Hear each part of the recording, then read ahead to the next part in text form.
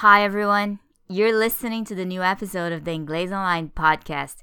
Thank you for telling everyone you know about this podcast and enjoy. So, today I'm going to talk about a situation that I'm sure everyone is very familiar with. And that's the situation where we either don't know how to fix something properly, or we don't have the time to do that, or all the necessary parts, you name it. I think we come across this type of situation fairly often, especially those of us who use software on a daily basis. We need to get something done on a text document or a spreadsheet, but then we realize we don't really know how to do it. We then try to look it up in the help files or do a search online, but we find the information confusing, incomplete, or just not helpful. What to do though if you're on a deadline? You have to get that table done just the way your boss wants it. You've tried to find step-by-step instructions, but that didn't work. It's time to find a workaround now.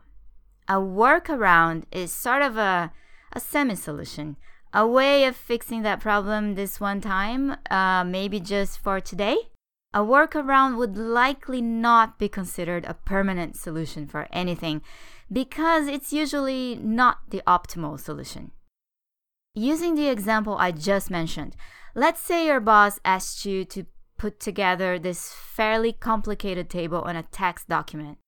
The table isn't very simple because some cells are supposed to contain pictures, whereas other cells are supposed to have different background colors.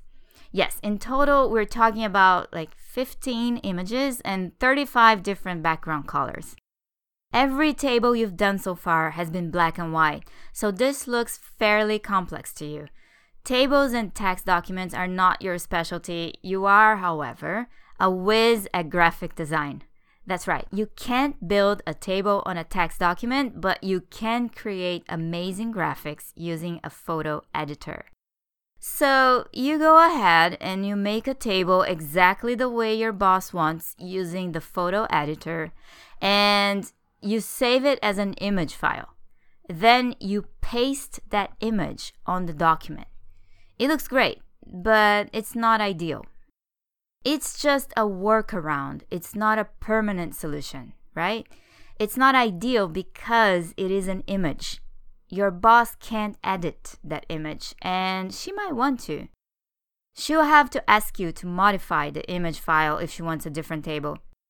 If you had built that table using the functionality of the text editor, then it would be easy for your boss to edit it. But you didn't have the time to learn all that today. Your boss needs this table ready by 5 p.m. You used an image editor to build an image in 20 minutes, and it's done. So you used a workaround. Your boss will eventually ask you to learn how to build tables properly. She has already told you you'll be making lots of tables in the months to come. But for now, an image will do. You can also call your solution a quick fix. It's a solution that saved you time.